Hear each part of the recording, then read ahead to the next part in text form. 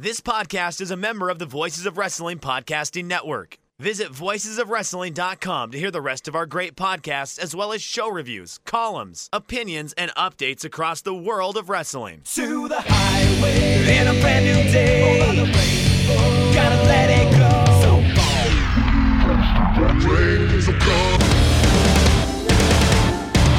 fast to freedom. Stars tonight together. Here everybody's singing.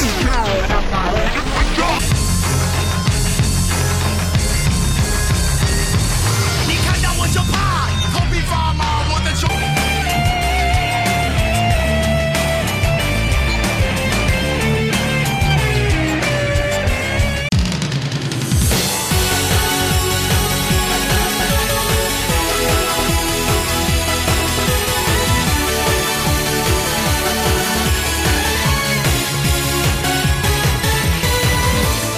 Welcome back to Open the Voice Gate for September 14th, 2021.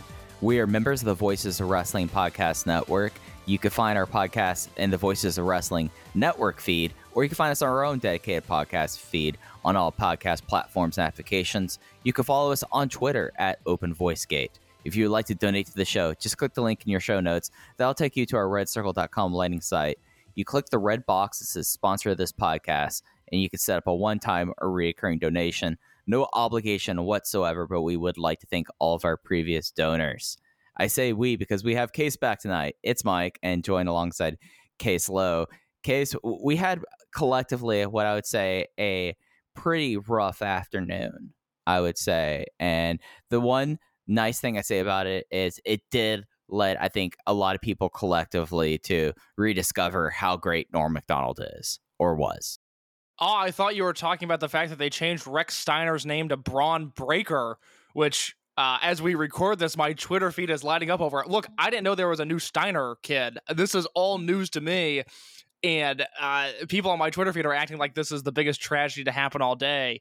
But no, we did get the news earlier today that Norm Macdonald passed away. I found out I was in the post office shipping a hoodie to a good friend of mine.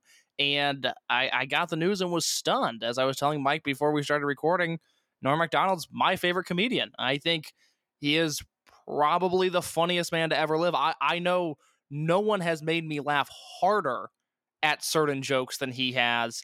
And it was very nice to see just kind of tributes coming in from all angles, because it's not, I mean, Norm Macdonald, had celebrity stature to him. It's not like he was some underground comic, but it's been very nice to see some sort of reverence put with his name this afternoon, despite the awful tragedy that occurred. Yeah, I think that history is going to be so kind to Norm Macdonald just because, I grew up kind of at the perfect time that, that Norm Macdonald was, the guy on Saturday Night Live Weekend Update when I first started watching Saturday Night Live. And I don't think, and I've said this, I don't think anyone has imprinted themselves on me as a comedian as much as Norm Macdonald. I mean, my you guess it, Don Fuji line straight up cribbing, you guess it, Frank Stallone. And it's something that, I wanted to pose this question to you because I feel like that our senses in comedy maybe a lot like Dragon Gate. A lot of the times we are dead on, but we veer off in a little bit opposite directions. Am I wrong in believing that there'd be no like modern news-based comedy starts with his Weekend Update stint, and if it wasn't for him, Daily Show, Stephen Colbert, like all that stuff does not really happen without the way that he changed Weekend Update. I think that's probably a fair assessment, because just off the top of my head, and this is, Mike, just so you know, and so the listeners know, questions like this is basically what I paid for 4 years of university for, as someone that has a theater degree with a focus in actual comedy writing and performance. Yes, it was a colossal waste of money.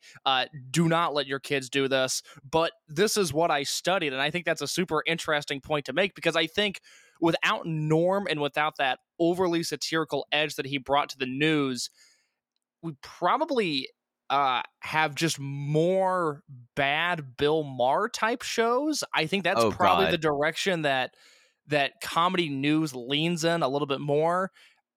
And that would be bad because Bill Maher on a weekly basis. My father watches Bill Maher every week. I don't think he's ever agreed with the thing Bill Maher has said. Like, he always finds a way to slant it to a way where my dad gets upset, but my dad comes back every single week. I do not understand why he does this to himself, but it's probably just more in that vein and less of your Jon Stewarts and your Stephen Colberts and later on Jordan Klepper, who I'm still a big fan of.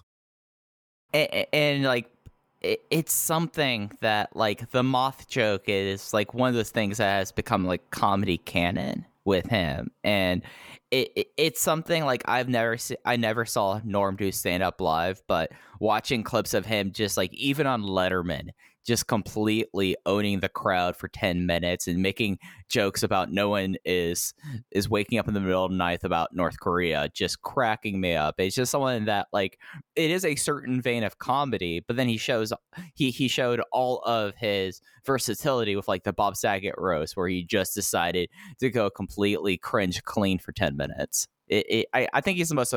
I think that, like, I know they do like the top 50 stand-up comedians, and it's always like Richard Pryor towards the top.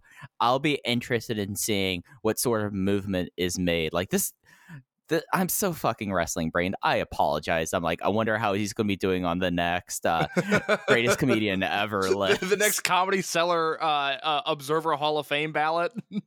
I mean, the Comedy Cellar, I don't know they're going to be doing much in that cellar for a while. Yeah, I will throw two things at you here. One, you said the name Richard Pryor made me think of something that I don't know if I've ever brought up on this show. Mike, are you aware that my senior prom, I wore pretty much an identical outfit to what Richard Pryor wore at his Live at the Sunset strip taping? A all red suit with a black undershirt and kind of a yellowish accent to it. I mean, it's a strong look. I mean, were you chain smoking at the same time? Of course, I am true till death. I was not chain smoking. I was throwing up the X's even at my senior prom. Of course, not getting laid because I was throwing up said X's. But I remember it was one of those things where it sounds awful in theory.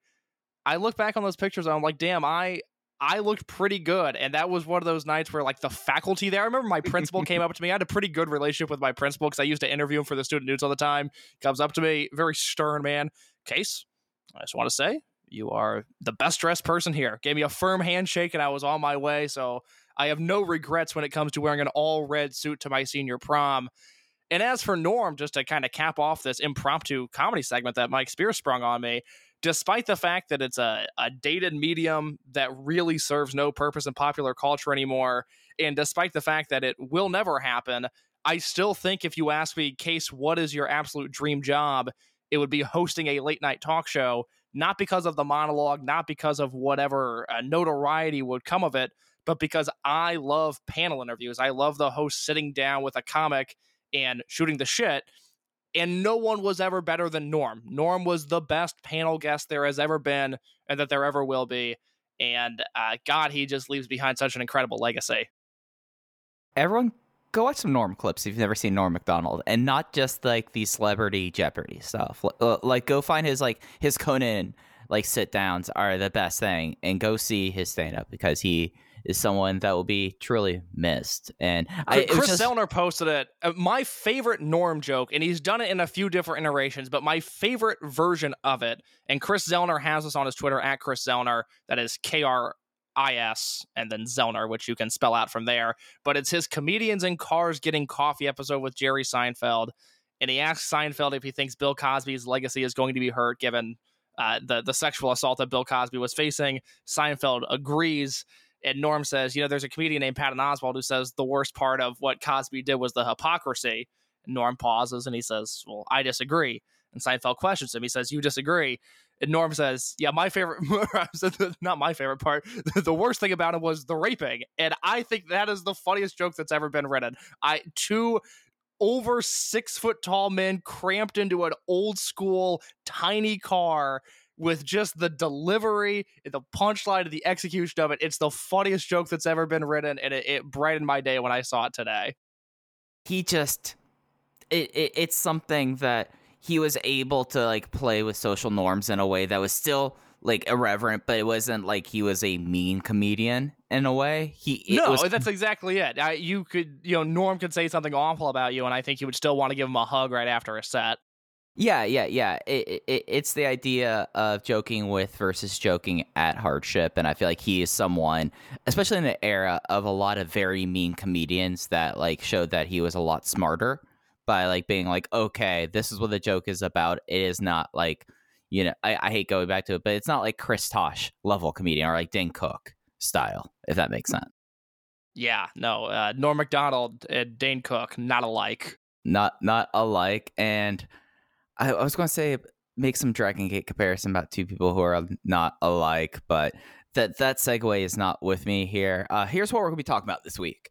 We're going to first off talk about Kazma Sakamoto and his status in Dragon Gate and how it's drastically changed over the last month. And then we'll be reviewing a interesting, September 11th show from Osaka Ideon 2. And then the lion's share of this week, of course, on Monday, on September 20th, it will be the 2021 edition of Dangerous Gate from Oda Senmi Gymnasium. And we'll be spending probably a lion's share of the show talking about that. But Case, leading off this week, Kazma Sakamoto is no longer, as indicated by Dragon Gate's official Gaor website, a member of the Dragon Gate roster. Coincidentally, he has recently, really since Speedstar Final, been doing a lot of dates with Gleet.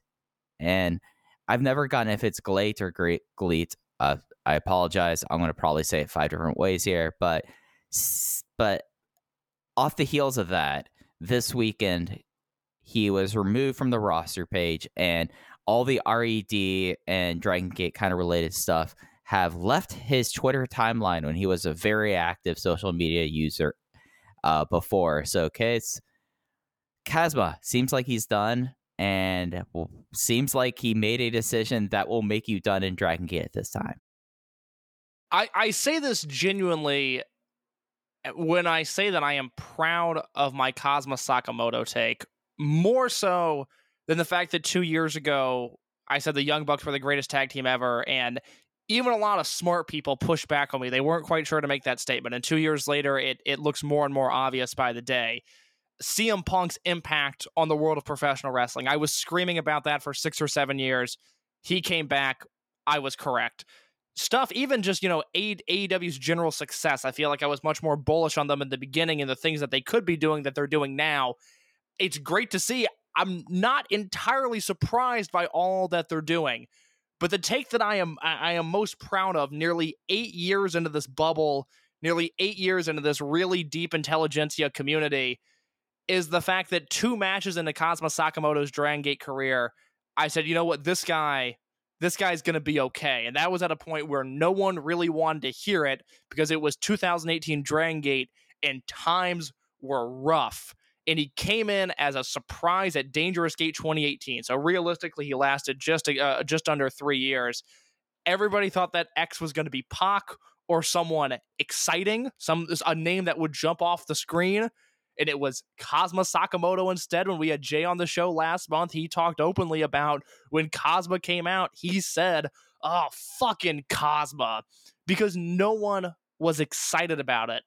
But I wrote in my October 2nd, 2018 Gate of Victory review, this was his second match in Dragon Gate, I said, quote, Kazma Sakamoto was not bad. He was surely a bad surprise, and a name like his should never be given the privilege of being an X. But as a wrestler, Sakamoto was fine, and through 2 matches, he's shown that he can decently work within the Dragon Gate house style. I don't expect him to ever challenge for the Dream Gate, and if he's ever in any sort of title hunt, it will probably be the Triangle Gate belts, which is okay by me. Sakamoto was a lame surprise, but so far, I have no complaints about him in the ring.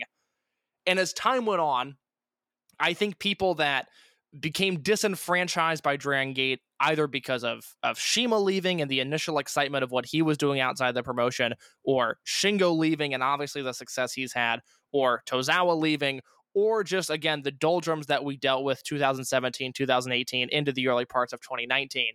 I think people that didn't have their eyes on the promotion as closely as we did pointed to Kazma Sakamoto as, he is the reason I do not like this product. This is not my Dragon Gate. Why is Kazma Sakamoto here?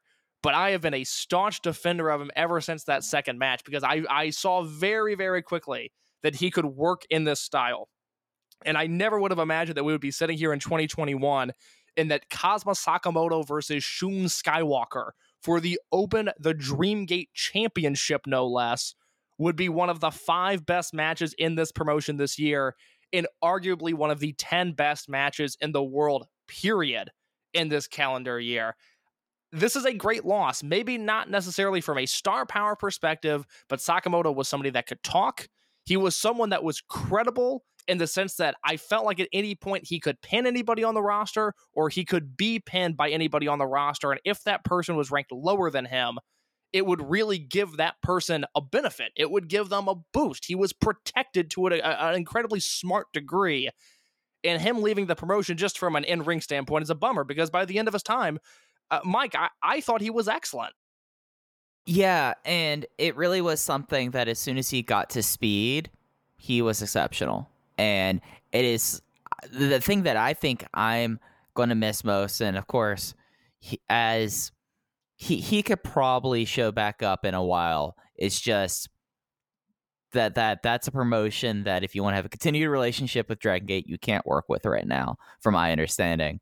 And the thing that gets me is like, he was such a wrestling mind in Dragon Gate. Like, you could tell that he's someone who is very cerebral about pro wrestling, just from like how he was like, all right, I know that this is the camera that's going to pick up my knee of death from here. Like, remember the knee of death he gave to Jason last year, and it looked like absolute murder. Like, it was becoming one of my favorite signature spots in wrestling, the way he was lining up guys and killing them this year. Yeah, and part of that is he knows where it's like, oh yeah, this is a single cam thing. The one hard cam is going to be right here. I'm going to do it on this thing. Or maybe I'm going to be doing this from the corner like this. The things that you could kind of pick up on with him. And another thing that was so nice about Kazma is in a normal roster, he is not the biggest guy. But in Dragon Gate, with the size difference in Dragon Gate rosters versus the rest of the world, essentially, he was able to, with his size, do it all. Like, he did not fly a lot because he didn't have to. But I mean, completely like the kind of size that like Shun Skywalker, who on a normal roster would be kind of normal size, but in Dragon Gate, he looks lanky, is able to do like Taharas and head scissors and just things like that with Kazma to just not look ridiculous. And it's just something that he was great in Twin Gate matches. His the matches that he would have with like Minoli were exceptional. He was always a solid third whenever there was a Triangle Gate challenge for RED. And I mean, the match against Shun Skywalker, it's a shame that like it is only going to be like, oh yeah, he had a Dreamgate shot against Shun Skywalker in 2021 at Memorial Gate, and like 5 years from now, that's going to be a footnote. When in reality, it was accommodation for how great his run was, and I mean that's really a testament both of him and the company's ability to get this outsider to a level that there's not a good history with outsiders and Dreamgate shots in Dragon System. So him coming in, being built up in that way, really is a testament to himself, and also with how the promotion felt about him. He has a fascinating career. I really think of all the active wrestlers out there, he has one of the more interesting stories. I mean, I mean this in a very genuine way, where of all the wrestlers that I could sit down and have a conversation with about their careers, Kazma Sakamoto's near the top of that list. I really think his career has been that interesting, from being a Kaientai Dojo student and one of the first at that, to, you know, he worked Big Japan, he worked DDT, he worked FCW, and then he worked pre-boom NXT, which is hard to believe, and then he went back to Japan and Wrestle One, and in Noah, Mike, I don't know if you realize this, he was Cody Hall's tag team partner for like a 6-month stretch where he and Cody Hall were teaming constantly on Noah shows, and then he ended up in Dragon Gate. And it's weird to think, you know, in this illustrious near 20-year career at this point, a guy who has made his living from professional wrestling, you wouldn't think that Kazma Sakamoto's best work has been done in Dragon Gate, but from everything I've seen in his career, which is a fair chunk, especially post FCW, kind of what he did once he got back to Japan, his best work has been in Dragon Gate. It's incredible to think about. he's just something that, I mean, it's a testament to him, above all. I mean, the ability that someone that was so deflating became a very endearing member of the roster. But I mean, also being able to say, like, okay, this guy, just give him time, he's going to work. And I mean, it all worked out for him. And yeah, I would absolutely, like, there's a lot of questions. Like, all right, you wrestled in Puerto Rico starting your career. How wild was that? It's just a lot of, I find Kazma Sakamoto just fascinating.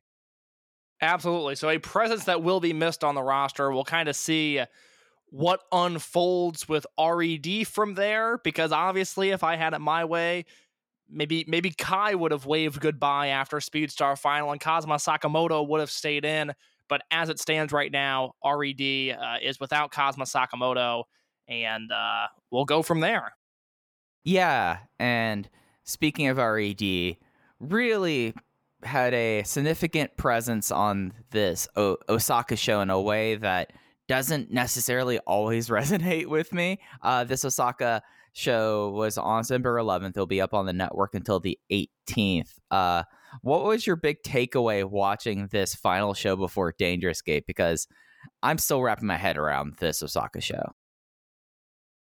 I hated the amount of bad finishes on this show more than anything, because there were a few matches that I was really getting into, and then there was some sort of non-finish, referee bump, low blow, DQ, whatever, and that really took me out of this, because it just became a point where it was too excessive for me to really invest myself into this show up until the main event, which was not exactly what I was... The main event match, I guess we could talk about now. It's not exactly what I thought the match was going to be, but I did still enjoy the bulk of the main event. Yeah, so the main event, this was for the vacant Open the Brave Gate Championship. This was the belt that was vacated last month in Osaka when these two went at it. It was Keisuke Okuda versus SB Kento. SB Kento defeated Okuda in 18 minutes and 30 seconds with a second attempt of the SB Shooter to become the 43rd Open the Brave Gate champion. This is his second reign. There's no challenge for Dangerous Gate. This is now 2 years in a row with only 3 titles online at Dangerous Gate. I liked this. I thought that this was more of like a checklist match for SB Kento than it was like a great main event, because Keisuke Okuda, as we've seen, is not an easy person to have a singles match with. Like, he's not a flexible wrestler in the way that, like, Kagetora was. Like, SB Kento versus Kagetora, of course, that match was very good because Kagetora, when motivated, is an excellent pro wrestler, and SB Kento is promising enough and put in the position that he knocked it out. This was a different challenge because Okuda, as we saw through his Brave Gate run, was very hit and miss with his title matches, and I felt like that this was a 3 3/4 star match that worked at like kind of a slower pace, calling back to all the knee work that's happened over the last month. And they had a interesting subversion of all the ref stuff they pulled on the show, where towards the finishing stretch, Yagi gets bumped hard. He sells forever, like the longest I've ever seen a referee sell. That pulls Ryo Saito away from the table because he's general manager. He has to go get another referee. Mr. Nakagawa comes running in, but after SB Kento low blowed Keisuke Okuda very hard, there were a couple deep 2 counts, and then we went into the finishing stretch with the SB Shooter. So in a way, this was a very satisfying story for me because we had the blow up last month in Osaka, a month-long build to this match, the story that really involved not only SB Kento and Keisuke Okuda, but also our new general manager in Ryo Saito. Saito being at ringside for this match added a lot. Saito bringing out referee Nakagawa from the back, which, Mike, you would probably be the better judge of this than me. I don't ever remember them doing that, where they add a referee into a match like this. Do you remember that spot in Dragon Gate before? I feel like there were times that either Yasushi Kondo, when he was playing heel referee, would be brought back. They would hit the referee and then they bring in Yasushi Kondo. And then maybe Kenta, not Kenta, but Kenta, the DG referee, who also was a heel referee. Like, when they had heel referees, there were level shenanigans, but nothing like this. I mean, the downfall of Kenta was 2006, so nothing in like 15 years. Yeah, that has all been blocked out of my mind for good reason.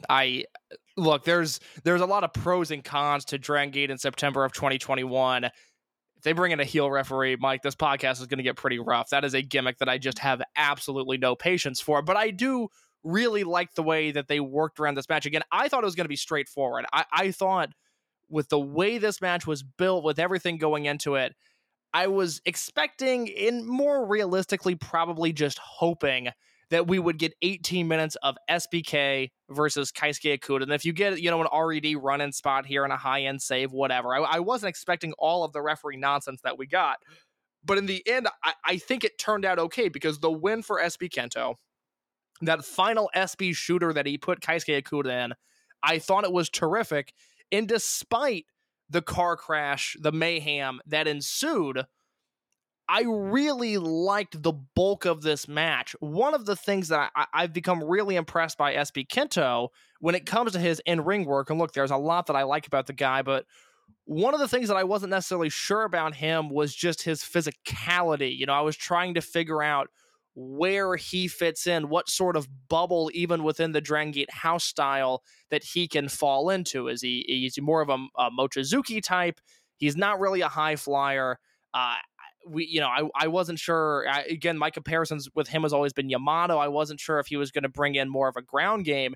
And what we've seen is kind of that Yamato style, I think, with a greater emphasis on strikes. I mean, I don't know about you, but SB Kento kind of held his own standing and striking with Keisuke Okuda in this match, not in a way that I think diminished Okuda's gimmick and his presence and his intensity, but to me, it just raised SB Kento's game. It's somehow another tool that he's added to his tool belt. Yeah, and that's what I'm saying. Like, this was a checklist match, because this is having someone else's match. And you're absolutely right. Like, he held his own. It wasn't one of those things that, like, when Genki Horiguchi had the match against him, I'm like, Genki's not going to be trading shots of this. Like, what are we doing here? But he was able to stand and trade, and that's really what all one would want to do with, like, if you're going to be having this kind of match against Okuda, you have to be willing to get yourself a little dirty here. And SB Kento more than held up his end of the bargain. Yeah, it's another super impressive performance from him. I think as he goes along in this Brave Gate run, given what I think is coming down the line, I hope, as we get into our predictions for Dangerous Gate, I hope that I can accurately predict his next two challengers. I will give that a shot when we get to our Dangerous Gate predictions. This is not going to be the big SB Kento victory lap that I think is coming in this Brave Gate run. I think there are matches down the line that he's going to have that are stronger than this, that are better than this. I went 3 3/4 with this, so it was still very strong. I think it's worth your time if you can catch it before it leaves the Dragon Gate network. But I think there's better things in store for him coming up, assuming he continues to be the Brave Gate champion. Yeah, I'm totally with you on this. I was 3 3/4 as well. This, as I said, this is like the how to make a Dragon Gate ace checklist. This is another box that he has ticked off there. And then I just overall, like, the reason why the ref thing was so interesting and worked so well was because the stretch matches 2, 3, and 4. We have a DQ for doing a low blow under Rookie Doi. We have a box shot immediately going to the finish. And then we had the double count out committee happening, all with RED stuff. So RED is running wild at this portion. GM Ryo Saito, it's his first real crisis on hand. And I have to say, don't necessarily know if this is the best way of dealing with it. It seems like the best way is to get them in a ring with another unit and let them disband it out there. But were there any other like big matches on the show you really wanted to delve into? I really liked the semi-main event. I thought that was the match of the night, in my opinion. Yeah, I would like to talk about the semi-main event. I gave it the same rating as the main at 3 3/4. It sounds like you might be higher on it, so you have the floor. Yeah, the semi-main event was the high-end team of Yamato and Benkei versus the established tag team of Masquerade, Kota Minoura and Jason Lee. Yamato got the win with just like a very abrupt Galleria, 15 minutes and 31 seconds. It was something that I was tossing a bone to Pudge, and I looked up and the 3 count was happening. I had hit back 15 seconds because I just missed it that much there.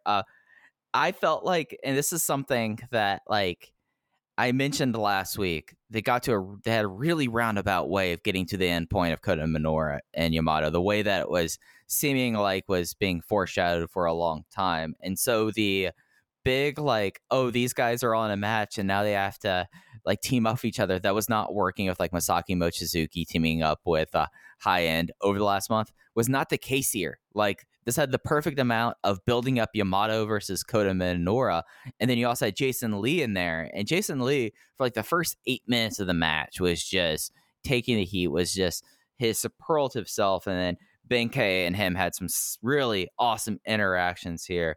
And this was like the first match on this show, which came with only one other match remaining. That was like, all right, this feels like how you would build up a Dragon Gate card in a way. And I went 4 flat. I thought that this was a match, a tag match that would easily be one of the better tag matches on a Summer Adventure Tag League. Look, at some point, at some King of Gate, we got to get Yamato versus Jason Lee, and it needs to happen in Corkin or back in this venue in Osaka. That is a pairing that, unfortunately, just being realistic, I don't really ever see that happening for a title, but boy, that is a singles match that I could really sink my teeth into given what they did here. So down the line, I'd really like to see Yamato versus Jason Lee. And it's funny, and again, perhaps it's just my preconceived notions of all of those, are these partners going to get along tag matches that I often lament about, especially in this promotion. They're bad everywhere, but I'm especially annoyed by them in Dragon Gate because it's my primary promotion. But it's funny to me how convoluted the setup was to get Minoura into this championship match. But as soon as he got put in there, all of a sudden, oh my God, of course the main event's Yamato versus Kota Minoura. Look at the way these guys wrestle each other. It came across so much more natural, and even with the clap crowds, maybe it's just an internal thing. Maybe I'm projecting what I want to see into the people of Osaka, the 350 people that were there. But boy, did this feel better than any sort of Yamato versus Kai, Yamato versus Mochi, Yamato versus Benkei angle that they had run. I watched Yamato and Minoura in the ring, and I think that is the goddamn main event of a pay-per-view coming up. Yeah. This was like exactly because like all the big work for the Dreamgate match has already been done and has been told very well. So having this and like having like this thing is like the little dessert. Like this was like our Andy's after dinner mint of like the last few months of Kota Minoura constantly having Yamato's number, Yamato going, all right, you think you have my number, get into this match. I want to face you now. You have just gotten the ace angry. And then like having this one face off before the pay-per-view, excellent. Like this is exactly what I want to be seeing out of the Dreamgate division. I just don't need this family circus ass circuitous way of getting there where it felt like that the last 4 weeks in a lot of ways were completely a waste because this was clearly the destination for the last few months. Why did they choose this route to get there? Okay, so is that your official stance that Yamato versus Minoura was always the destination? I mean, you don't have those wins happening against Yamato unless you're building up a title match. Yeah, I think that's entirely fair. I want to see if he would go tinfoil hat here and try to really read into these clap crowds in a way that maybe Dragon Gate had abandoned ship. But I agree with you. I mean, look, the story here is really simple, and it's the story that they needed to tell. He's beaten Yamato already. He's beaten Eita. He's beaten Mochizuki. I loved, and I didn't get a chance to talk about this Corkin. Of course, my written review is up over at voicesofwrestling.com, but Minoura eliminating Mochizuki from that 4-way match in the way he did it, where Mochizuki went to hit his corner kick on Benkei, and Minoura snuck up from behind him and dumped him over the top rope. Oh my God, what a great spot. All of those things in a row, also pinning BB Hulk in a singles match at King of Gate to get him here. This feels like a really big Dreamgate match, and I don't know if that's us being uber invested in this product. I don't get the sense just among Western fans that we talk to that there are that many people that are excited about Dangerous Gate. But I'm going to attempt to recalibrate that as we get into this preview, because I know you have some issues with this card. I don't love all of it, but I really do think this could be a great show. Yeah, we'll get into that in a minute. Anything else on these shows that really kind of peeked out at you? We got Funky Jackie Kamei got a pen, Like, that's the only thing like really notable, other than Strong Machine Army work well as a foursome and all those finishes that we talked about. Yeah, anything else that I have from Osaka can be lumped into a Dangerous Gate preview. Okay, so I'm just going to run down the soccer results then, just because we only talked about the main two matches. Dark match was a roll-up or shut-up, Takashi Yoshida and Ho-Ho Lun losing to the unaffiliated team of Problem Dragon Funky Jackie Kamei. It's called the Jackie Knife, which I thought was kind of cute there. But that's tremendous. I did not know that. That is well done to the Dragon Gate creative team. Yeah. Good flashpin name. That's a flashpin name that can last him his entire career. The true opener was the Rest of Natural Vibes versus the Strong Machine Army. Yokosuka Shimizu, Horiguchi, and UT versus J, K, F, and G. K got the win with the they're calling it the game is completely up. They're not even bothering. It's the King Kong Lariat. I was going to say the KK Lariat, but that gets a little too close to something that is not acceptable. But match 2, Ultimo and Naruki Doi, BB Hulk and Diamante. This was when Diamante low blowed Doi for the DQ. Match 3, High End versus RED, Dragon Kid and Kagatora versus Kaito Ishida and Kai. Kaito Ishida won with a distraction box shot in 7 minutes. And then match 4 was RED versus Masquerade, Shun Skywalker, Dragon Dia and La Estrella versus Eita, Hio, and Dia Inferno. Double count out in 14 minutes and 40 seconds. But most importantly, Masquerade got their belts back. It's been a long month. We really have to reassess Ryo Saito's conduct, I feel like. we maybe gave him a little bit too much leash here, Case. You know, Mike, in my shoot job, I was recently, for the first time at this position, given some sort of management duties. I was instructed to train somebody in a position, and I had a very short amount of time to do it. And the initial feedback I got, much like Ryo Saito, was man, you killed this. You really took this project on, made it your own. Very well done. Got a phone call from someone this afternoon saying, hey, maybe check back in with some things that are going on. Not going as well as we thought, and we're gonna need to fix this in the immediate future. And in many ways, my experience, my life mirrors that of Ryo Saito. It's something that I believe an immediate and honest assessment. And, they left you hanging. Case, this was not your fault. This is something you could rectify in the moment. This is your superior's fault. You're not at blame here. This is on them for not notifying you that you maybe need to be a little bit more on this person in training. The feedback I got was maybe lay off a little bit. Maybe you were being a little too aggressive. But look, when I want a job done, I'm going to get the fucking job done, okay? My work ethic is I impress myself with it sometimes because I think of myself as a lazy person, and then a task gets put in front of me, and that task has to get done. I was told maybe pump the brakes a little bit on how hard you've been pushing this person. You see, whenever I've had to do like technical training, and I'm assuming with your shoot job, it's very that level technical training. I try to like teach it like I'm 5, and I can very quickly like tell if someone is getting it or not. And there are certain people that you just are like, I'm going a little hard, but if I'm not going hard, they're not going to pick up on this. And you just don't know until you really get a chance to like train people. So that was kind of my logic, because I was like, look, a lot of people have tried to handle this situation with kid gloves before, despite the fact that I'm 22 with a year of experience under my belt in this industry.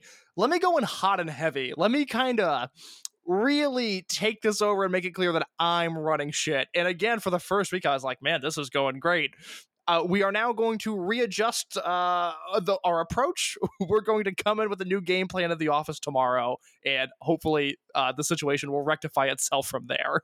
So much like Ryo Saito, things started off well.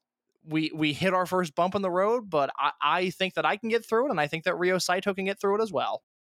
Speaking of bumps in the road and maybe needing to rectify things, Case, Dangerous Gate 2021, it is happening this Monday for those in the United States. It is on the 20th. It is a 1500 Japanese Standard Time start. That's 4 p.m. in Japan. I used to try to give like time zone things, Case, but we realized like how wrong I was half the time on that. So check your local listings for that. The first big show in a long time with 9 matches, Case. Like they're having a lot of matches on this show. Should we start with the main event and work our way back, or should I just run through the card real quick and then we'll start going from there? I want you to start from the opener and go from there. I think that's the proper way to assess this specific card. And before you begin, I just have to say I am so annoyed that this show is taking place on a weekday. It is going to mess up my entire schedule. But you do you, Dragon Gate. You do you.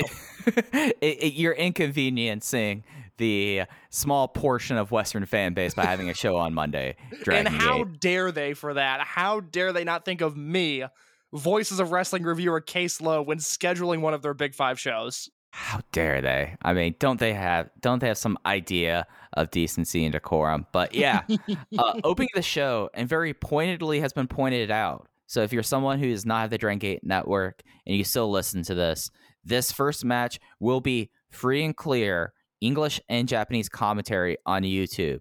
They open the Triangle Gate Championship match. It is the Masquerade team of Dragon Dia, Jason Lee, and La Estrella, the only champions to run the gauntlet at 7:31 and 8-1 versus Red, Eita, Kaito Ishida, and Hyo. The backstory for those parachuting in, Eita, Ishida, and Hyo have been stealing the belts, stacking up Masquerade members, and just been general ruffians around the town, whereas the wholesome, nice, kind Masquerade team just wanted their belts back, and they finally got them back this weekend. Yeah, I am really into this match. I think this could be excellent. This Masquerade team crushed it at Speedstar Final and Kobe World. Their matches were actually better than I thought they were going to be, and I think this is a really strong RED lineup. It puts Masquerade in an interesting position where they've been beat down, their belts have been stolen from them, they've literally been stacked on top of each other.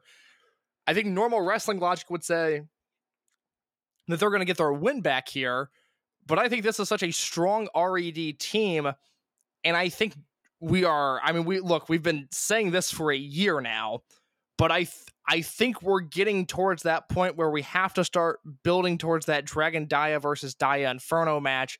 And to do that, you need to get the belt off of Dragon Dia. And we'll see if it turns out to be this time. But I think this is when we're going to start that process. I think RED is going to win this match.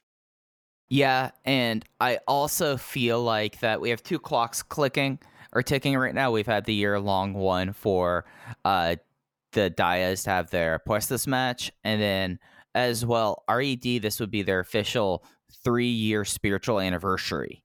And that is, I feel like I say that every week. That is nuts. Yeah. As case response, that's long for Dragon Gate heel units, and heel units usually last longer than the face units. And it does seem like that an overarching storyline, other than Yamato proving that the Winds of Change can bring back like the past or the present here, like the big storyline is that RED has been running roughshod, not only over Masquerade, but against High End, against the rest of the home army at this point, Natural Vibes as well. It seems like that. I do really think that and I don't think the Triangle Gate is going to be any sort of impediment to that. I feel like we're getting that shakeup sooner rather than later. Like, I feel like with the amount of stuff that is just RED just running roughshod has to be leading somewhere. It is a very interesting RED team, specifically these three, to be challenging for the Triangle Gate belts, because you have Hyo, who's a one-time Triangle Gate champion. He won the belts at Final Gate 2019 and then lost in early 2020 right before the shutdown. You have Eita, who, I don't know if you realize this, Mike, but the last time he held the Triangle Gate belts, it was March 16th to June 14th of 2014. His partners were T-Hawk and UT in the Millennials. It has been 7 years, almost 7.5 years, since Eita has been a Triangle Gate champion. And then you have Kaito Ishida, who has never been a Triangle Gate champion. He was obviously a Brave Gate champion for a year, and then he held the Twin Gate belts in the spring with Kazma Sakamoto. He has never been a Triangle Gate champion. And so, assuming they do win the belts, whatever direction RED goes, and I'm obviously very intrigued by that, because at some point the fragmentation has to start. But also, just in terms of getting fresh Triangle Gate matchups, this is a team that would supply that need.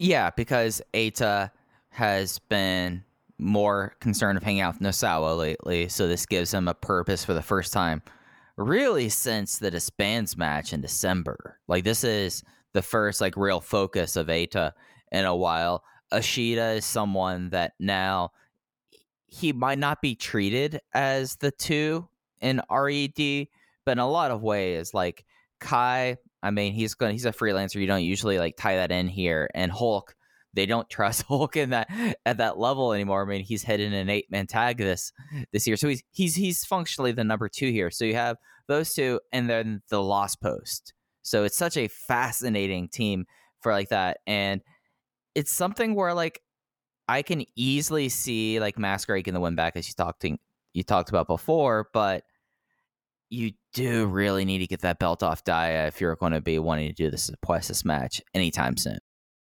If Masquerade wins, they have a track record of having great matches. I have no issue with that result, but I do think there's something particularly intriguing about this RED team, because they could go on to wrestle Susumu, Genki, and Shimizu, which are guys that I feel like are always in the Triangle Gate scene, but because of the RED side of that suddenly becomes a much fresher matchup. Yeah, no, and I mean, even like Dragon Kid, Big K, and Kagatora. That's a very fresh Triangle Gate match. There's a lot of opportunities there. And, you know, I mean, the thing about the Triangle Gate division is that you're able to throw 3 people together, and it's just like, oh, yeah, no, they can make a challenge. That makes sense. You got the pen, and you pick 2 of your friends. So it's not like this Masquerade title run is long in the tooth either. I mean, they only won it 4 months ago. Yeah, which is crazy to think. I think just because they floated around that scene for so long, and because we see some combination of Lee and Daya or Lee and Estrella teaming with the other members of Masquerade on pretty much every show, it might seem like they've had the belts for a long time, but in reality, that has not been the case. Yeah, it's going to be a real fascinating thing. I think it's also very pointed that this match they're going to go out there knowing it's the opening match and knowing what the opening match means on a show like this. So I think they're going to go out there and kill it. Yeah, look, I have said my piece on Jason Lee and Dragon Daya specifically. Kaito Ishida, I think the world of. This could be a great match. Yeah, I don't know if I would call this the sleeper match on the show just because of how focused it is, but it is a match that I have higher expectations than others on it. Moving down the card, match 2, 1 versus 3 handicap match. Takashi Yoshida versus Konamawa Ichikawa, Sachi Hoko Boy, and Yosuke Santa Maria. If they go curtain to curtain in under 10 minutes, I have no complaints with this. It's an Ichikawa match, which on paper is great. It is probably the least interesting Ichikawa match possible, which is a bummer. But if they can get all this done in 10 minutes or under, what am I going to be mad about? I'll tell you what you should be mad about, Case. Because this show has multiple comedy matches on there for whatever reason. A lot of people who are just kind of thrown together here. Like, I'm just going to be taking this match, the next match with Kenichiro Rai, Punch Tominaga versus Gamma and Problem Dragon, and then the 6-man tag of Natural Vibes versus Ultimo, Mochizuki, and Doi. There's a better combination to be making out of these 3 matches. And if you can't find something to do with these 10 people, then like, what are we doing here? And I know they like getting all the part-timers in on these shows, and when have I had an ill word to say about Kenichiro Rai Case? Never. Of course. Never. He's my main man. But on a show like this, where to my understanding, and I may be wrong, Tokyo is still under a state of emergency, so the reason why the show is starting at 4 is because they'll have enough time to hit the curfew there. The fact that we have this kind of match, and the fact that we have the next match, and the fact that like this, the Ultimo Natural Vibes match is match 5 instead of match 2, really, like, I'm looking at this show and I'm like, all right, what's going to get really short shrift on time? And if this match isn't 10 minutes curtain to curtain, then something that probably needs time is getting cut. And I think that that's just irresponsible, to be quite honest, especially for someone like Kota Minoura in his first ever Dreamgate shot. Like, and with how much care they've been having with Kota Minoura for the last 14 months, it just seems just like shooting yourself in the foot. And then, I mean, Shun and Diamante, that shouldn't go long, but if that match is only going to be 6 minutes and a DQ, that's going to be infinitely frustrating as well. Am I just being just hypersensitive about this and just thinking this is just a weird undercard and me just extrapolating into this, thinking like this is just utterly... I look at this and I'm wondering, like how do you decide this is a good undercard for a Big Five show? So I'm gonna push back here. One, I think just the general perception of this card drastically changes if match 3, Arakin and Punch Tamanaga versus Gamma and Problem Dragon, if that match is a match 0 and not a match 3, I think we look at this card in an entirely different way. That match is so weird and it is placed in such a weird spot that I am trying to figure out what angle they are going to book out of that match, but the participants are Arakin, Punch Tamanaga, Gamma, and Problem Dragon. Thus, I am terrified that there is going to be an angle that is involved in that match. Four guys that just don't matter. And a Corkin show, this would be match 0. This has been match 0 several times. So again, like I think there's a realistic chance on this show that the Yoshida match and the Arakin tag, those two matches combined could take up less than 15 minutes. And I think that's a very realistic possibility. I would be shocked if my complaint, outside of being facetious, is that either of those matches are going to be too long when I type up my review. Of course, if one of them was a dark match, I think we would look at this card in a drastically different way. I do think we are on completely separate pages when it comes to Ultimo, Mochi, and Doi versus Horiguchi, UT, and Funky Jackie Kamei. Yes, it is a match that doesn't really have a story. It's kind of heatless, but that's a big opportunity for UT and for Kamei. I mean, Funky Jackie Kamei has been working dark matches or opening matches in Tokyo and Osaka lately.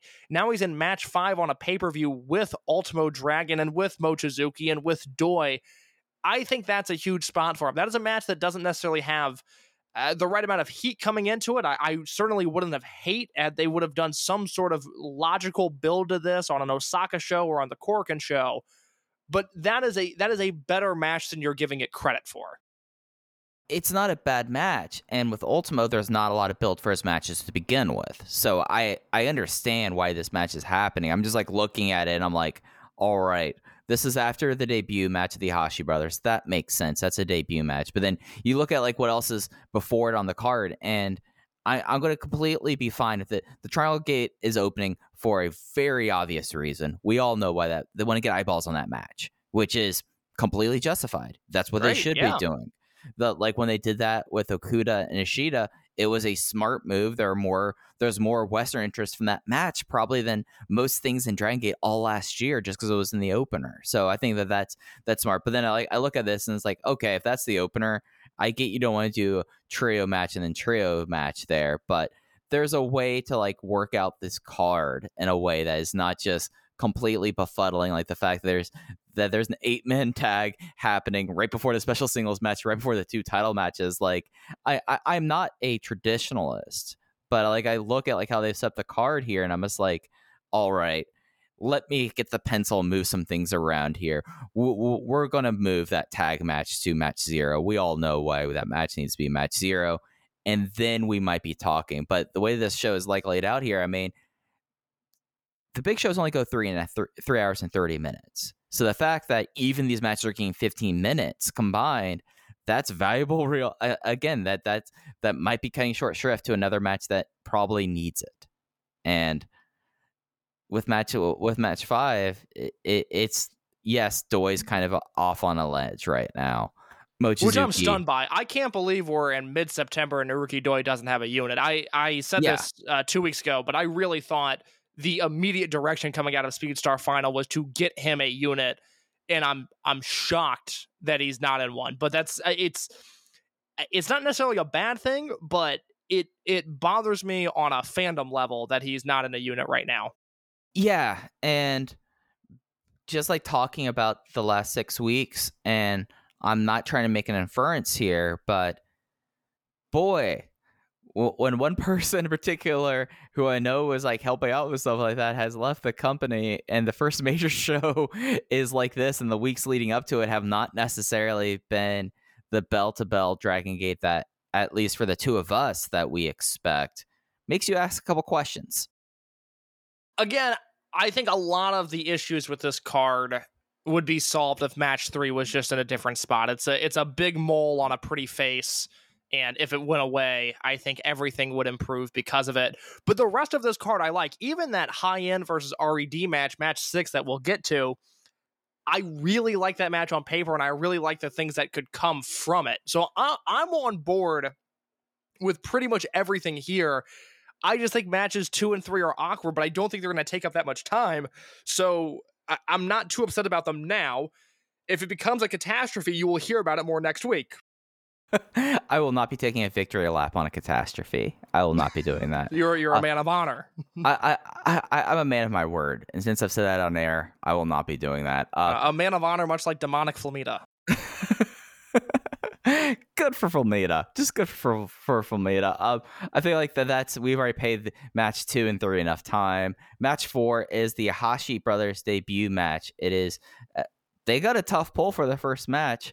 It is Don Fuji and Azushi Kanda welcoming Riki Ihashi and Ishin Ihashi to the full roster. I'm so excited for this, Mike. I don't know how you feel about it, but I am so excited for this because it's more rookies, and obviously over the past 3 years, really kind of everything post OWE split, Dragon Gate has had a lot of success with their rookies, especially upon initial debut. We've kind of seen some guys go through that sophomore slump. It took Daya a little bit to figure things out.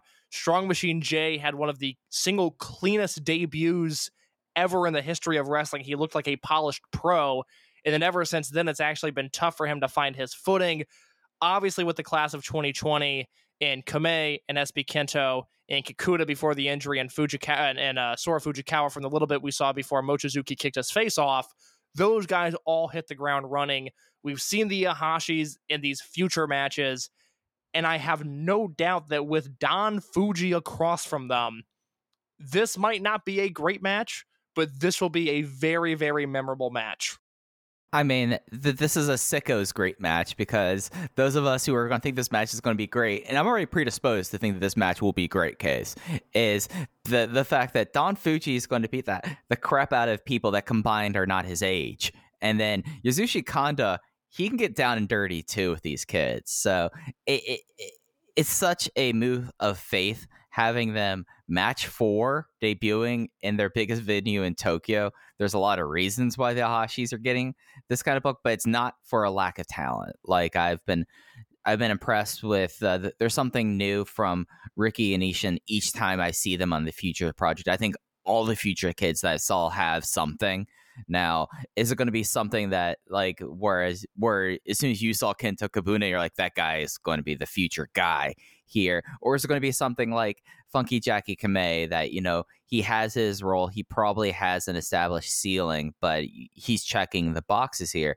That remains to be seen, but it's not going to be for a lack of effort that the Ishin brothers aren't going to be treated with, like, the utmost care, all things considered.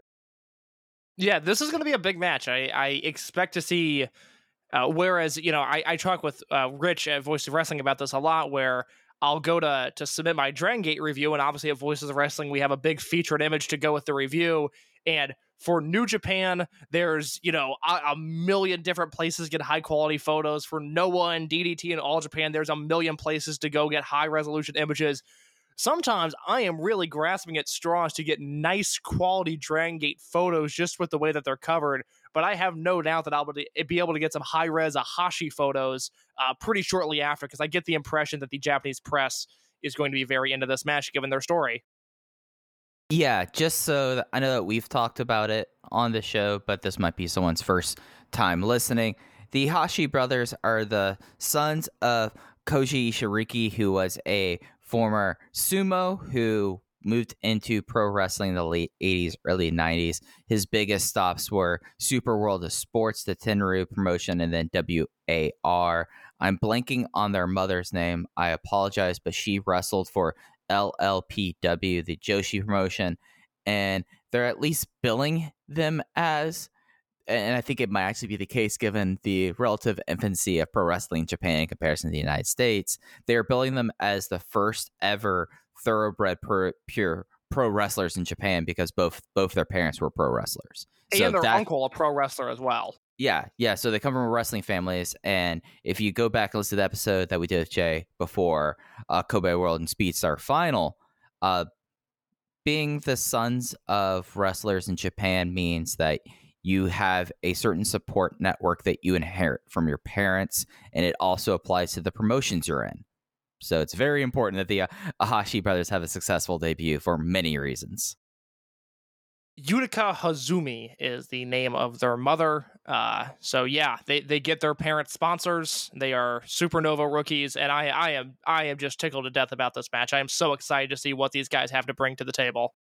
Yeah, it's something that, like, outside the title matches and outside the singles match, this is probably my most anticipated match on the show by far.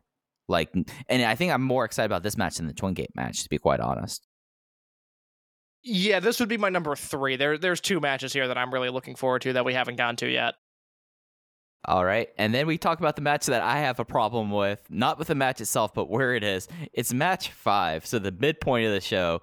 Ultimo Dragon, Masaki Mochizuki, Naruki Doi versus the Natural Vibes team of Genki Horiguchi, UT, and Funky Jackie Kamei. Yeah, I think this is going to be great. I don't know if it'll hit 4 stars, but I think I'm going to be thoroughly entertained by it because you not only have Funky Jackie Kamei in a really big spot. I can't think of a bigger match that he's had than this. Is there one that really jumps out to you, Mike? It would be his debut match. Like, I think that was a very much a featured match. Him and Kabune against Doi and Yamato. Yeah, I mean, to the point that they pulled the match and put it on the network when it was in Nagoya, a place that they don't normally tape. But, like, this is at least outside his debut, so coming up on 2 years, this is his biggest match in 2 years. I can't think of a pay-per-view that he's been on, which I'm sure I'm probably forgetting something from last year when all those big shows started to bleed together after a while. But the point here is this the big match, because he's on the main card in a pay-per-view, in a match with Ultimo Dragon, Naruki Doi, and Masaki Mochizuki, and there is real sink or swim potential here, because at this point, we know Kamei's strengths. We know what he can do and what he looks like when he's on. And he's going to be put in a position, given the fact that he can take a beating from Mochizuki, he can hang with Doi's big, fast signature spots, and he can grapple with Ultimo Dragon. He's going to be put in a position to succeed. It's a matter of whether or not we're going to get the Kamei that we saw so much potential in early 2020, or the Funky Jackie Kamei that was rough around the edges and honestly rough to the core during some of the early outings that he had coming off of his injury this year. You've also got UT in there against Ultimo. I always think that's a super interesting combination. It's very hard to tell with Ultimo. He is a man of little emotion, but I would like to think that Ultimo has fun wrestling UT. That is a story that I perhaps have made up in my head. But given that when UT returned from his year-long injury, his first match was against Ultimo, I get the impression there's some level of respect there. I mean, if they put us in charge of the Dragon Gate Network, I want UT to go on a tour of Mexico City with Ultimo. Because I feel like that those two guys, I feel like one, UT would love it, and 2, Ultimo would be like, here's my room full of my masks and my smoking jackets and my shoes, and UT would be blown away. I think it's classic content there, but those two, like, yeah, I mean, they work a more grounded style. Like, UT has great chemistry with these 3 guys, not just Ultimo, with Mochizuki, with Doi, and then, I mean, Genki Horiguchi, like, we're not talking about him a lot here, but he is Genki Horiguchi in a match here. That, I mean, yeah, he's slowed down. Yeah, he's someone that I openly am wondering how long he's got. But this is it. My problem with this match isn't the match itself. It's just the way that things are laid out before it. So this match is here, just to be clear at this point. That's fair. And then match 6 is a 8-man tag team match. It is high-end Dragon Kid, Keisuke Okuda, Benkei Kakatora versus RED. And what a collection of RED it is. It is BB Hulk, Kai, the Open the Brave Gate champion, SB Kento, and Dia Inferno. It is something that we probably should have mentioned earlier, Okuda did bang up his elbow during the Bravegate match, was pulled from shows, but does not seem like that he's being pulled from this card. Yes. Yeah. So it looks like he will be here. And I'm excited about this match because, dare I say, it's fantasy booking, although I do think I am going to use logic and reason to predict SB Kento's next 2 Open the Brave Gate challengers. Mike, what do you say at Gate of Destiny in Osaka in November? We get SB Kento versus Dragon Kid for the Open the Brave Gate Championship. If you ask me, that's a strong title match for Edion 1. Yes, very much so. Obviously, they've wrestled in a million different contexts, a ton of tag matches, the cage match, King of Gate. I think now SB Kento's got that belt. He's looking to defend it against somebody that took his hair earlier this year. I think that's a big match, and I think SB Kento would survive that, and then I think he would go into Jason Lee for the Brave Gate belt at Final Gate, because at some point, it is going to be a real waste if they don't do SB Kento versus Jason Lee for the belt. Not only just given the chemistry that they show together, but the fact that they, especially leading up to Kobe World in that Triangle Gate match, were actively focusing on not necessarily Masquerade versus RED, but SB Kento versus Jason Lee. And I think that could be a banger of a singles match, and that sounds like the perfect thing for a Final Gate crowd to watch and enjoy. Yeah, and that is something that I might be misremembering, but SB Kento gets pretty good responses in Fukuoka. So even with a clap crowd, I think there's a lot there. I mean, Jason Lee has had Brave Gate shots at Final Gate as well. He had 2019 against not Keisuke Okuda, Kaito Ishida.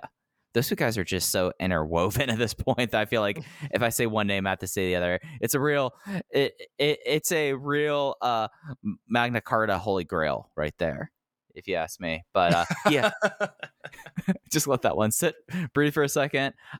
Yeah, there's a lot of ways they can build off of it. There's just, you like look at this RED team and like SB Kento, although he is not listed at the top, he is kind of the leader of this team here. And I mean, he has Kagatora, the guy who he beat for the championship the first time, Okuda, who they've done the story there. So Dragon Kid is the natural person to get that. And I mean, I'm forgetting the turnaround for a Gate of Destiny. Okay, Gate of Destiny is almost exactly in 5 weeks after Odyssey Gymnasium. It's on the first week of November. So they have a lot of TV, but I feel like that they could start down that road with the Dragon Kid match. I think that's the route going forward. Yeah, I think so. I hope that's the way they go, because we obviously saw him win the belt against Kagatora. Ben K is not in the Brave Gate requirements. He just beat Okuda. Let's get Dragon Kid in the mix. I think that'd be very exciting. Yeah, and if they aren't doing Masquerade versus RED, High End versus RED makes sense too. So, you know, there's a lot to like in this match, I think. I mean, I'm excited to see Dragon Kid and Dia Inferno. the just two guys. I feel like that those two have a lot of fun whenever they're in a ring together. Any other thoughts before we move on to the top 3 matches of the show? No, I'm into that RED versus High End match, and then everything from here I'm very excited about. Yeah, this is when the show hits gravy. Special singles match, Shun Skywalker versus Diamante. Diamante really hates other people in masks. So, like, that's kind of the big storyline. Since Shun Skywalker dropped the Dream Gate at Speedstar Final, Diamante has kind of been the thorn in his side. And the two of them have had a lot of really focused interactions over the last few months, even though Masquerade versus RED has mainly been about the Triangle Gate. If they have these two guys in the match outside of those, they make sure to focus on it. It is getting the special singles match role. And Diamante, third from the top on a Big 5 show. Mike, I am in love with Diamante, and not just his incredible body and his luscious hair, but as a professional wrestler, I am so into him right now. Last year for us, people in the know that voted for SB Kento as Rookie of the Year, not Anna Jay, with all due respect, not Dominic, no respect given to those people, but people in the know. We voted for SB Kento as Rookie of the Year, and we voted Diamante as Most Improved. And I, honest to God, think there's an argument that Diamante could win. He could do a Miz and win Most Improved again this year. I think he should. I think he has taken a step up from, again, the rep on him, at least from you and I, what we thought for the first 6 or 7 months he was in the promotion was this is one of the worst foreign talents they've ever brought in. And it seemed like after the shutdown, when they were gone for so long, when they returned with limited capacity fans in July of last year, we quickly picked up like, okay, all right, there's something there. He's pretty fun. And towards the back half of last year, he went from pretty fun to pretty good. But this year, he has taken another step up, and he has gone from a good wrestler to a legitimately great wrestler. And I think he, in the same way, and this is a drastic comparison, I don't think it is as strong as the bond that these two wrestlers have, but in the same way that in 2011, Dragon Gate paired Pac with Ricochet the entire year. Pac, the established star, was a full-time roster member at this point, was the Open the Brave Gate champion. Ricochet, obviously the future of foreign wrestlers in Dragon Gate at the time. They put those two together for an entire year on Dragon Gate shows and on Dragon Gate USA shows, and by the end of the year, Pac made a superstar out of Ricochet. I still maintain that all of Ricochet's success on a national and international level, it goes back to 2011 with Pac. If he does not have that extended period of time, let's say Pac gets signed in June of 2011 instead of June of 2012, I think Ricochet has a drastically different career. It will not be to the same extreme with Diamante and La Estrella, but whatever success Estrella has in his career, 10, 15, 20 years down the line, if his body can hold out that much, part of it is going to be because of 2021 and the year he spent wrestling Diamante. What those two have done together, more so what Diamante has done for Estrella, I have found to be so incredibly impressive. This is Diamante's biggest match in Dragon Gate. If he goes out there and kills it in this match, and I'm talking 4.25 stars, I'm talking 4.5 stars, and Mike, am I off base in thinking that this match could reach those heights, that that's the appropriate ceiling for this match? I think that the floor starts at 4 stars and the ceiling is probably 4.5. Like Shin Skywalker has not missed since he returned from Mexico, and as you've been saying, Diamante has become one of the more dynamic wrestlers in wrestling. So if they hit the ceiling here, one, like I said, I think you have to really honestly consider Diamante for most improved. Now, I haven't, run the gamut of contenders this year. I don't know who people are thinking about, but I do think Diamante would need to be in that discussion. And if this is an upper echelon match, if this is one of the best Dragon Gate matches of the year, which if it's 4.5 stars, it puts it in that ballpark. Mike, you and I have a civic duty on our hands to force Shun Skywalker into every Flair Thez in every most outstanding wrestler of the year conversation that comes within our sight lines over the next 3 or 4 months. Because if Skywalker kills it here, he has as strong of a case as anybody in the world. Brother, you're preaching to the choir. I've already started that talk about Shin Skywalker. I've already said, no, I'm not saying that he's the winner, but I'm saying you should really take a closer look at Shin Skywalker. And let's also put in the back of your mind, the Kakuta match ended in its first moment, its first actual move. That's not on him. If you don't have the ability to remove it from your mind, then we shouldn't be talking about this kind of thing here. Because Shin Skywalker, even before this match, I would probably have him. I mean, Kenny Omega 1, probably 2 on my list right now. And I don't think that that's being hyperbolic at all. Like, he is someone that not enough people are talking about how excellent of a 2021 Shun Skywalker has had. And this is going to be another just plaudit for him, because I feel like that with the chemistry these two guys have shown, with the with being put in this position for Diamante, I mean, I don't think Diamante thought when he was coming to Japan, well, he didn't think he'd probably be stuck in Japan, but he probably didn't think that he would be this close to the top against the former champion in one of the biggest shows of the year. But I don't think this match can miss. There's a reason why I said, like, oh yeah, the floor is 4 stars, because I have nothing. There's no evidence whatsoever. I don't have any reason to think that Shin Skywalker can have a bad match in 2021. And Diamante, as you said, should be back-to-back most improved wrestlers. And I think that these two guys have shown it, that they're going to go out there, and this could be the match of the night. Yeah, it just seems like we're due for a really dumb spot here. And I'm really excited to see what it is, because Diamante, as we've talked about, the turning point for him, I think, was him taking hammer bumps on single cam shows and taking that Ultimo kind of monkey flip thing to the floor as often as he was doing. Shun Skywalker, of course, the rep, for years was, oh my God, this guy's going to die in the ring. He does such spectacular stuff and he's so out of control.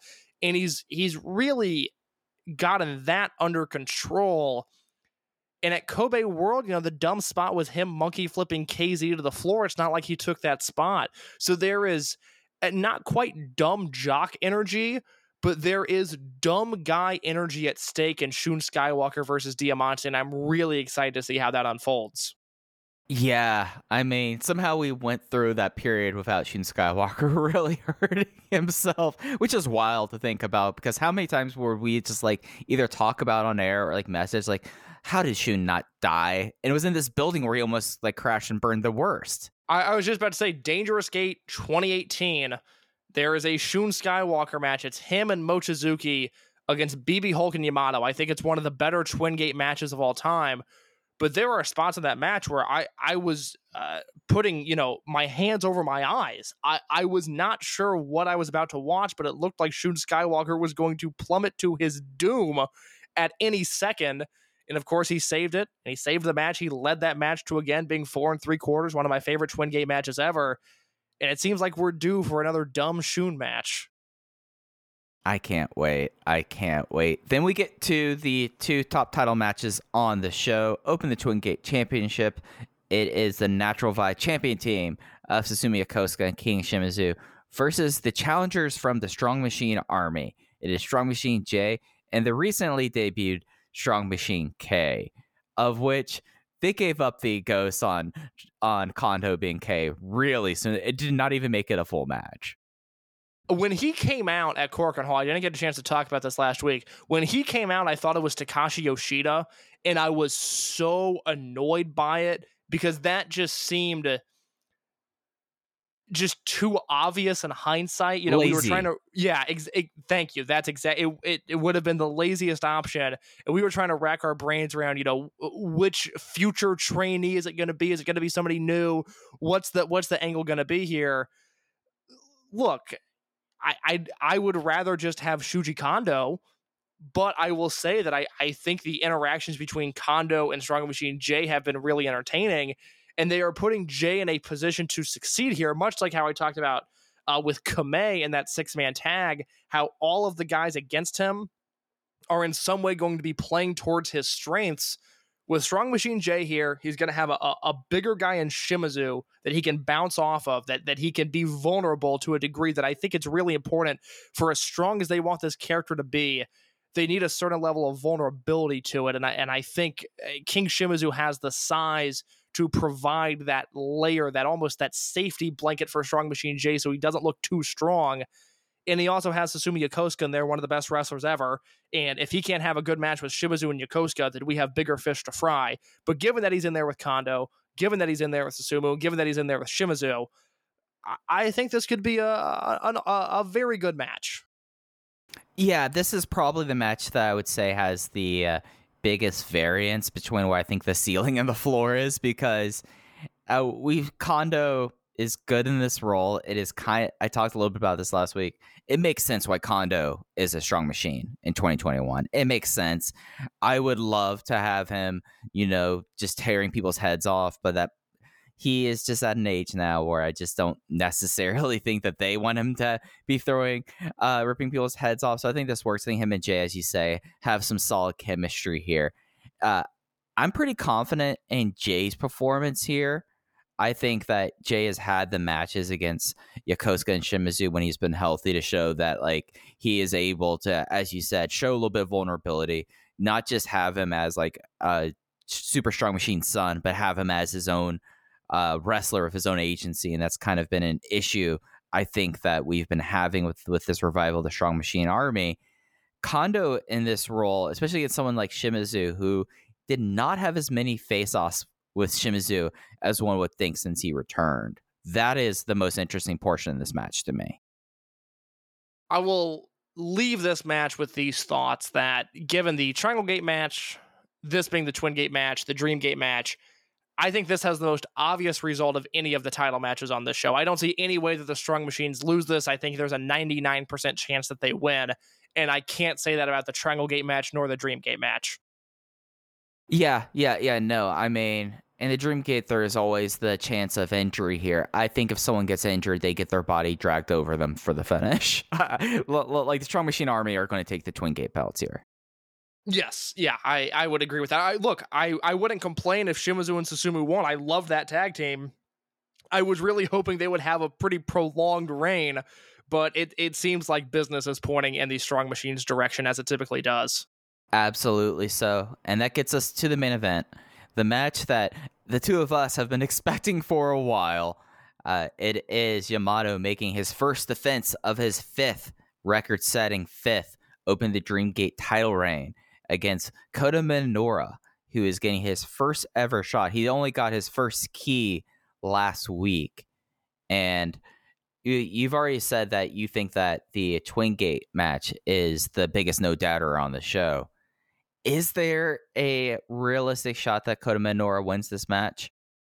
Well, I want your probability on it. What are you thinking? Is it a 50-50? Is it 60-40? How are we looking in this match? I think it's 80-20 Yamato. Yeah, I for the sake of entertaining audio, I wish I had a different take, but I think you're exactly on the money here. For a few reasons, I really can't rule out Minoura. Now, the flip side of that, just to get the easy conversation out of the way, is Minoura is not 25. This is Yamato's fifth Dream Gate run. It's fucking Yamato, and I don't think he's going to lose this match. Those are the arguments in favor of Yamato.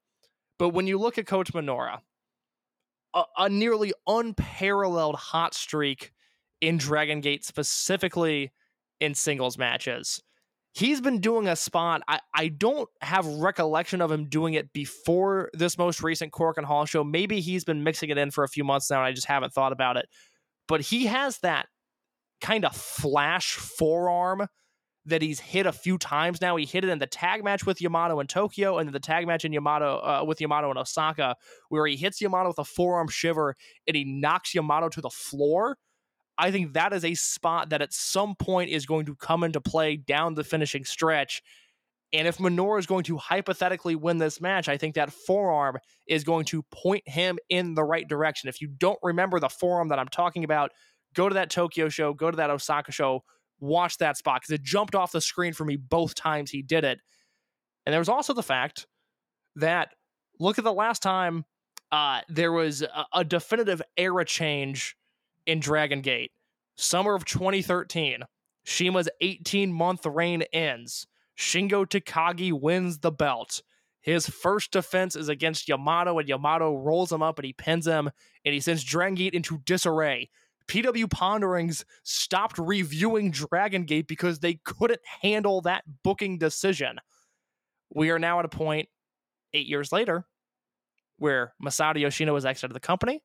We are clearly in the midst of another drastic generational change in the promotion. Yamato is 40.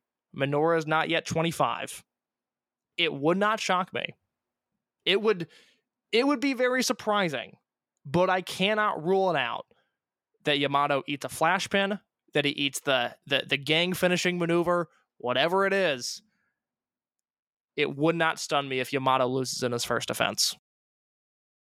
Yeah, and it's something that I think this company does a really good job of, is making sure that the fans know that you can lose in your first defense, that you could have a flash pin, that a wrestler on any given day can go in and beat the cornerstone of the company in 5 minutes.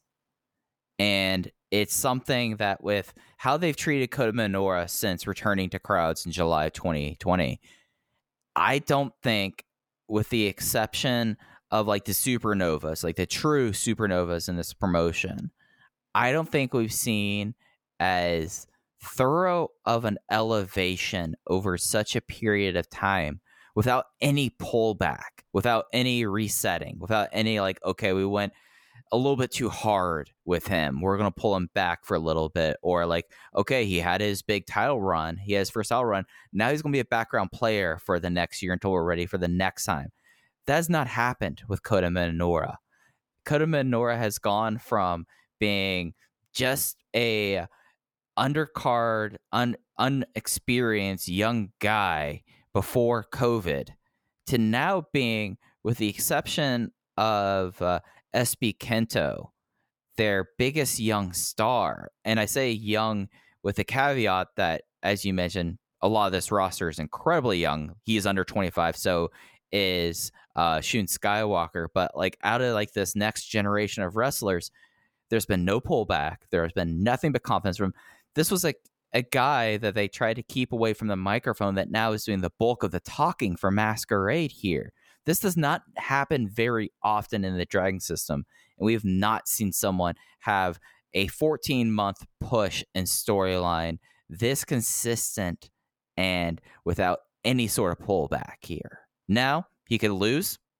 He could lose on Monday, and they could start the big pullback, and he could not sniff a title for the next year. But the way they've been handling him for the last 14 months, I think this is the case of getting the young guy a key under his belt so that when we know that next time, then it's like, all right, he's learned now. He's bringing something new to the table. He's already been up to the challenge of main eventing a pay-per-view.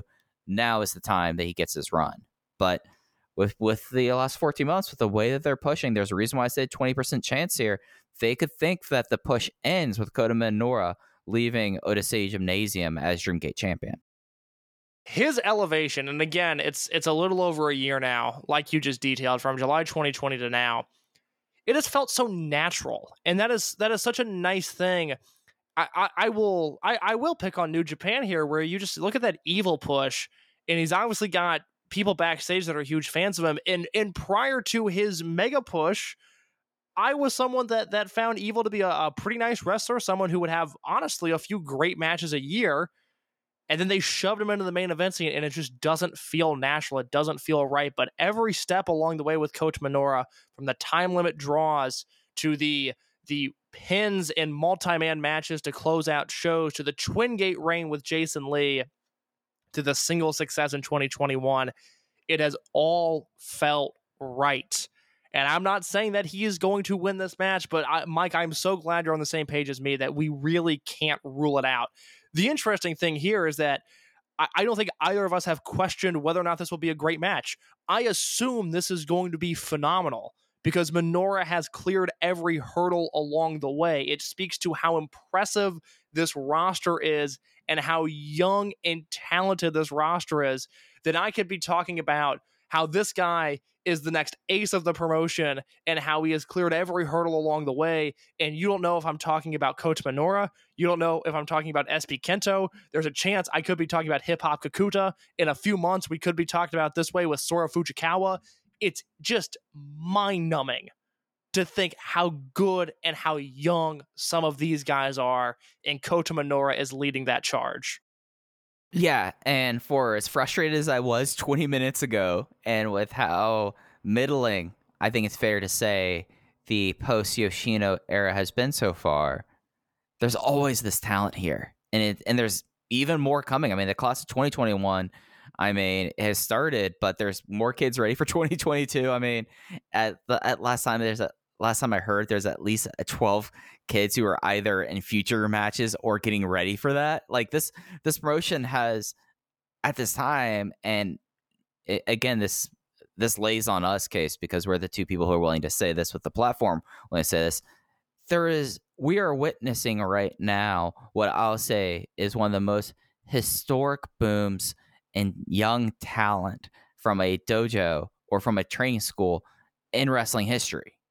And I think it's something that's going to be so fun over the next few years charting. Because now this is another guy less than 5 years in this company under the age 25, main eventing a big show. Like, look at this year. Kaito Ishida, main eventing a show. Hip Hop Kakuta, main eventing a show. And now it's Kota Minoura. And in comparison to, like, Hip Hop Kakuta, where we both kind of win this match. Like we think there's going to be a solid match here. This is still really soon for Hip Hop Kakuta, and sadly we didn't get to see how that played out. But we walk into this match like there was no reason for either of us really to be like, what's our ceiling, what's our floor on this, because the ceiling for this match is that it's going to be truly exceptional, and the floor. The floor of this match is that it's going to be truly exceptional, but the ceiling of this, very rarely do I think I'm going to have some thought here, but can you like put it outside of your mind that this could end up being one of those all-time Dragon Gate main event matches? Because I can't. This has the potential to be that. Really hard to say, just given the environment that they're going to have to outshine. But no, I certainly can't rule that out. I mean, this is the same environment that had a 5-star match last year. Yeah, no, I think you're exactly right, and I mean that was a once in a lifetime match. So unfortunately, I think to hit that point, given this environment, that's the sort of stuff we're talking about. But it's Yamato versus Minoura, so I can't entirely say no to that. And it'll be interesting to see where they go from this match, because this was the obvious match on paper when we were talking about the 3 real outcomes coming out of the Kobe World Cannon Hall doubleheader, because I don't know what's next for Yamato. Like, who's going to step up now? Is Kai going to continually be a presence in Yamato matches, or are we going to maybe see like, okay, now Susumu Yokosuka is no longer be Twin Gate champion. You could always have Susumu get a title shot, or they're going to go completely off the board and have Eita, come in for a title shot after being completely out of the picture last year. I don't know. Do you have any inkling or any idea where you think from the last few weeks where we might be going after this match? Because I can't think of the direction. Probably Doi. Yeah, that would be in Osaka too. Yeah, probably Doi. It's very interesting, because if Yamato wins this match, and we're assuming he does, I think given the fact that I also think RED's winning that Triangle Gate match, you take out Eita and Ishida for at least some short period of time. He's beaten Skywalker, he's beaten Minoura, KZ's out, which we really haven't talked about. My only thoughts on KZ being injured is, assuming he's able to return somewhere near 100%, I think it's the best possible thing that could happen for his character. Him going away, assuming he's able to heal up, is great for him. Those are my only real thoughts on KZ. So yeah, you have no Eita, no Ishida, Skywalker, Minoura are down at this point. KZ's injured. So you're looking at Susumu. It's a real stretch to say Shimizu, but I think you got to put him on that list. And you're looking at Doi, because I think given how we got here with Minoura getting into this match, it is going to be a real bad look if that next challenger or that second to next challenger is Kai, Benkei, or Mochizuki. Yeah, and that's a shame for Mochizuki, because Mochizuki is someone that, I mean, as much as we don't like to acknowledge it, there's probably a clock for him realistically in that position, just aesthetically, basically. And with Benkei, like, that was burning a potential challenger that you could have for after the first set of challengers. You could have, enter unit challenges at that point, and now he's kind of off the board for the foreseeable future. And Kai, we've all done Kai. We don't need Kai there. So yeah, no, Doi, I think you've talked me into Doi. The only other person I'm like looking at this list and I'm like, they're not going to do that with him, will they? Is BB Hulk. Yeah, oh boy. Yeah, they certainly have a story there that they could go into. I think I'm weirdly higher on BB Hulk than most people. Like, I actually thought he looked really good on this Osaka show. We didn't really have a chance to talk about it, but I thought Hulk had a really good outing. But he's not Dreamgate caliber at this point. I mean, I don't see how that's an option. Let me throw a real galaxy brain take at you here. Okay. But it's one that I can't entirely ignore. Now, the schedule's a little weird this year. I think it would have been easier with last year's schedule, but I'm staring at November 27th on the calendar, Gate of Origin in Sendai. And then I look back to this card and I see that Shun Skywalker versus Diamante match where I don't really think there's a clear winner there. Yamato versus Diamante. Does that headline Gate of Origin? I can't discount it. Yeah, right? Doesn't that kind of seem like a Gate of Origin main event?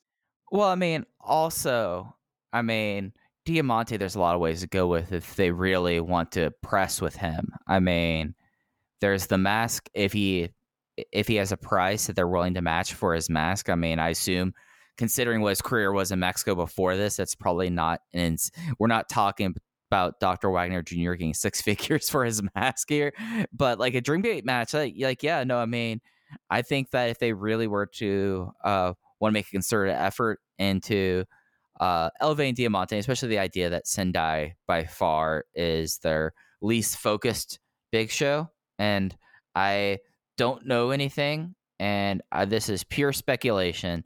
Would not be surprised if Gate of Origin eventually gets dropped from the schedule. Would not be surprised about that. There's a reason why those shows really worked, and that big reason why now is in NXT UK. So I don't know about that, but like he makes sense for Gate of Origin. I mean, like he's someone that would have screamed pre-network Wakayama defense at this point already, right? Yeah, I think that's a fair assessment. So yeah, no, I think that's out there. Whereas with Kota Minoura, it's a completely open book if he wins. Like you could do literally anyone who's of that level, any name that we have mentioned before, with the exception of Shun Skywalker, could be his first defense. Was Miko Satomura who you were referencing there? Yes. Okay. Hey, man, I'm your co-host, and that one took me a second. I just want to make sure we were on the same page. Sendai Girls does a lot of local promotion when people want to promote in Sendai. Yes. Okay. And we are on the same page now. That took me a second. I was like, wait, sorry. What did I miss about A-Kid having connections to Gate of Origin? I missed that story, but no, that makes sense. I didn't think I was going too obscure. No, not at all. You have to understand, Mike. I am also stupid, which is an underrated aspect of the show. This is profoundly. This is two dumb people talking about like the one thing that they are uniquely qualified to talk about.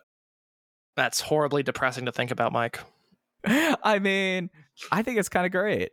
You can choose to make it the rest. I say it's like, hey, we're going at the best of our abilities on the one thing that we should be on our best of our abilities about. You know why it was great, and I will end with this. I have no more Dangerous Gate thoughts. Obviously, we'll be back next week to talk about it, and I'll have my written review at voicesofwrestling.com. But you know why it's great is because I didn't get a chance to talk about this last week, but Mike Spears and I were in Chicago a few weeks ago, and it was so nice seeing some people that I haven't seen in 2 years, some people that I hadn't seen in longer, and it was just a very fun weekend.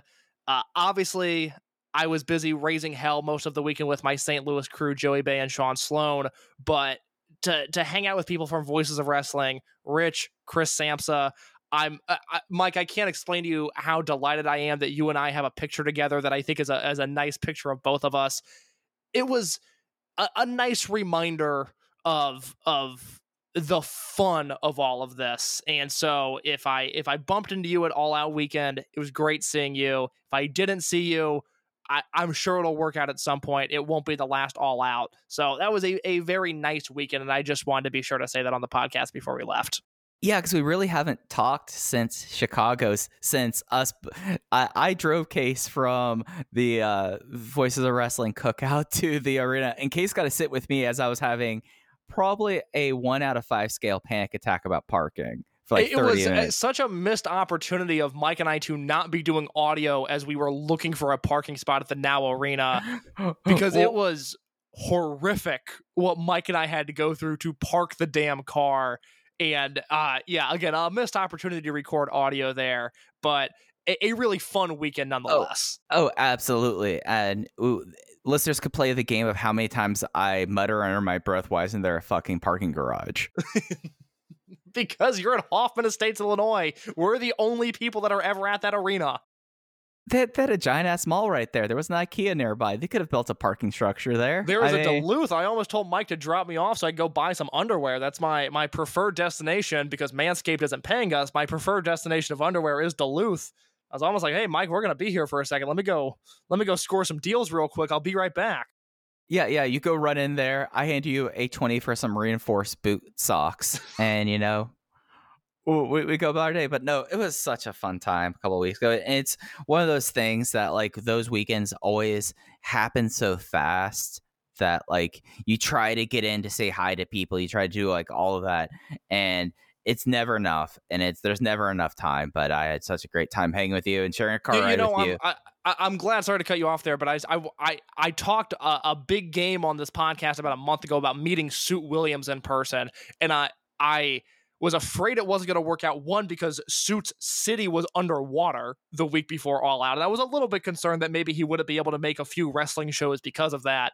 But I can confirm that I gave Suit Williams a handshake. I hope it was firm. I hope it was to his liking. It was at the Thursday night, or I'm sorry, the Friday night Black Label Pro show that I did not have a ticket for. I was not asked for a ticket upon arrival. And I left after about 20 minutes of being there. I was coerced by Dr. Keith Lipinski and Sean Sloan into attending this show.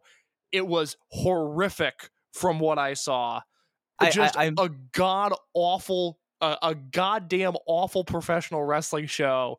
And the one high spot was going, oh, I'm sitting right next to Suit Williams. Let me give this man a handshake. I think you're a terrific guy, Suit, and I'm very glad I got to see you. So you got to stand next to Suit. Suit is like one of the best people to watch a show with because he gets more into it than anyone else in the world, and it's awesome.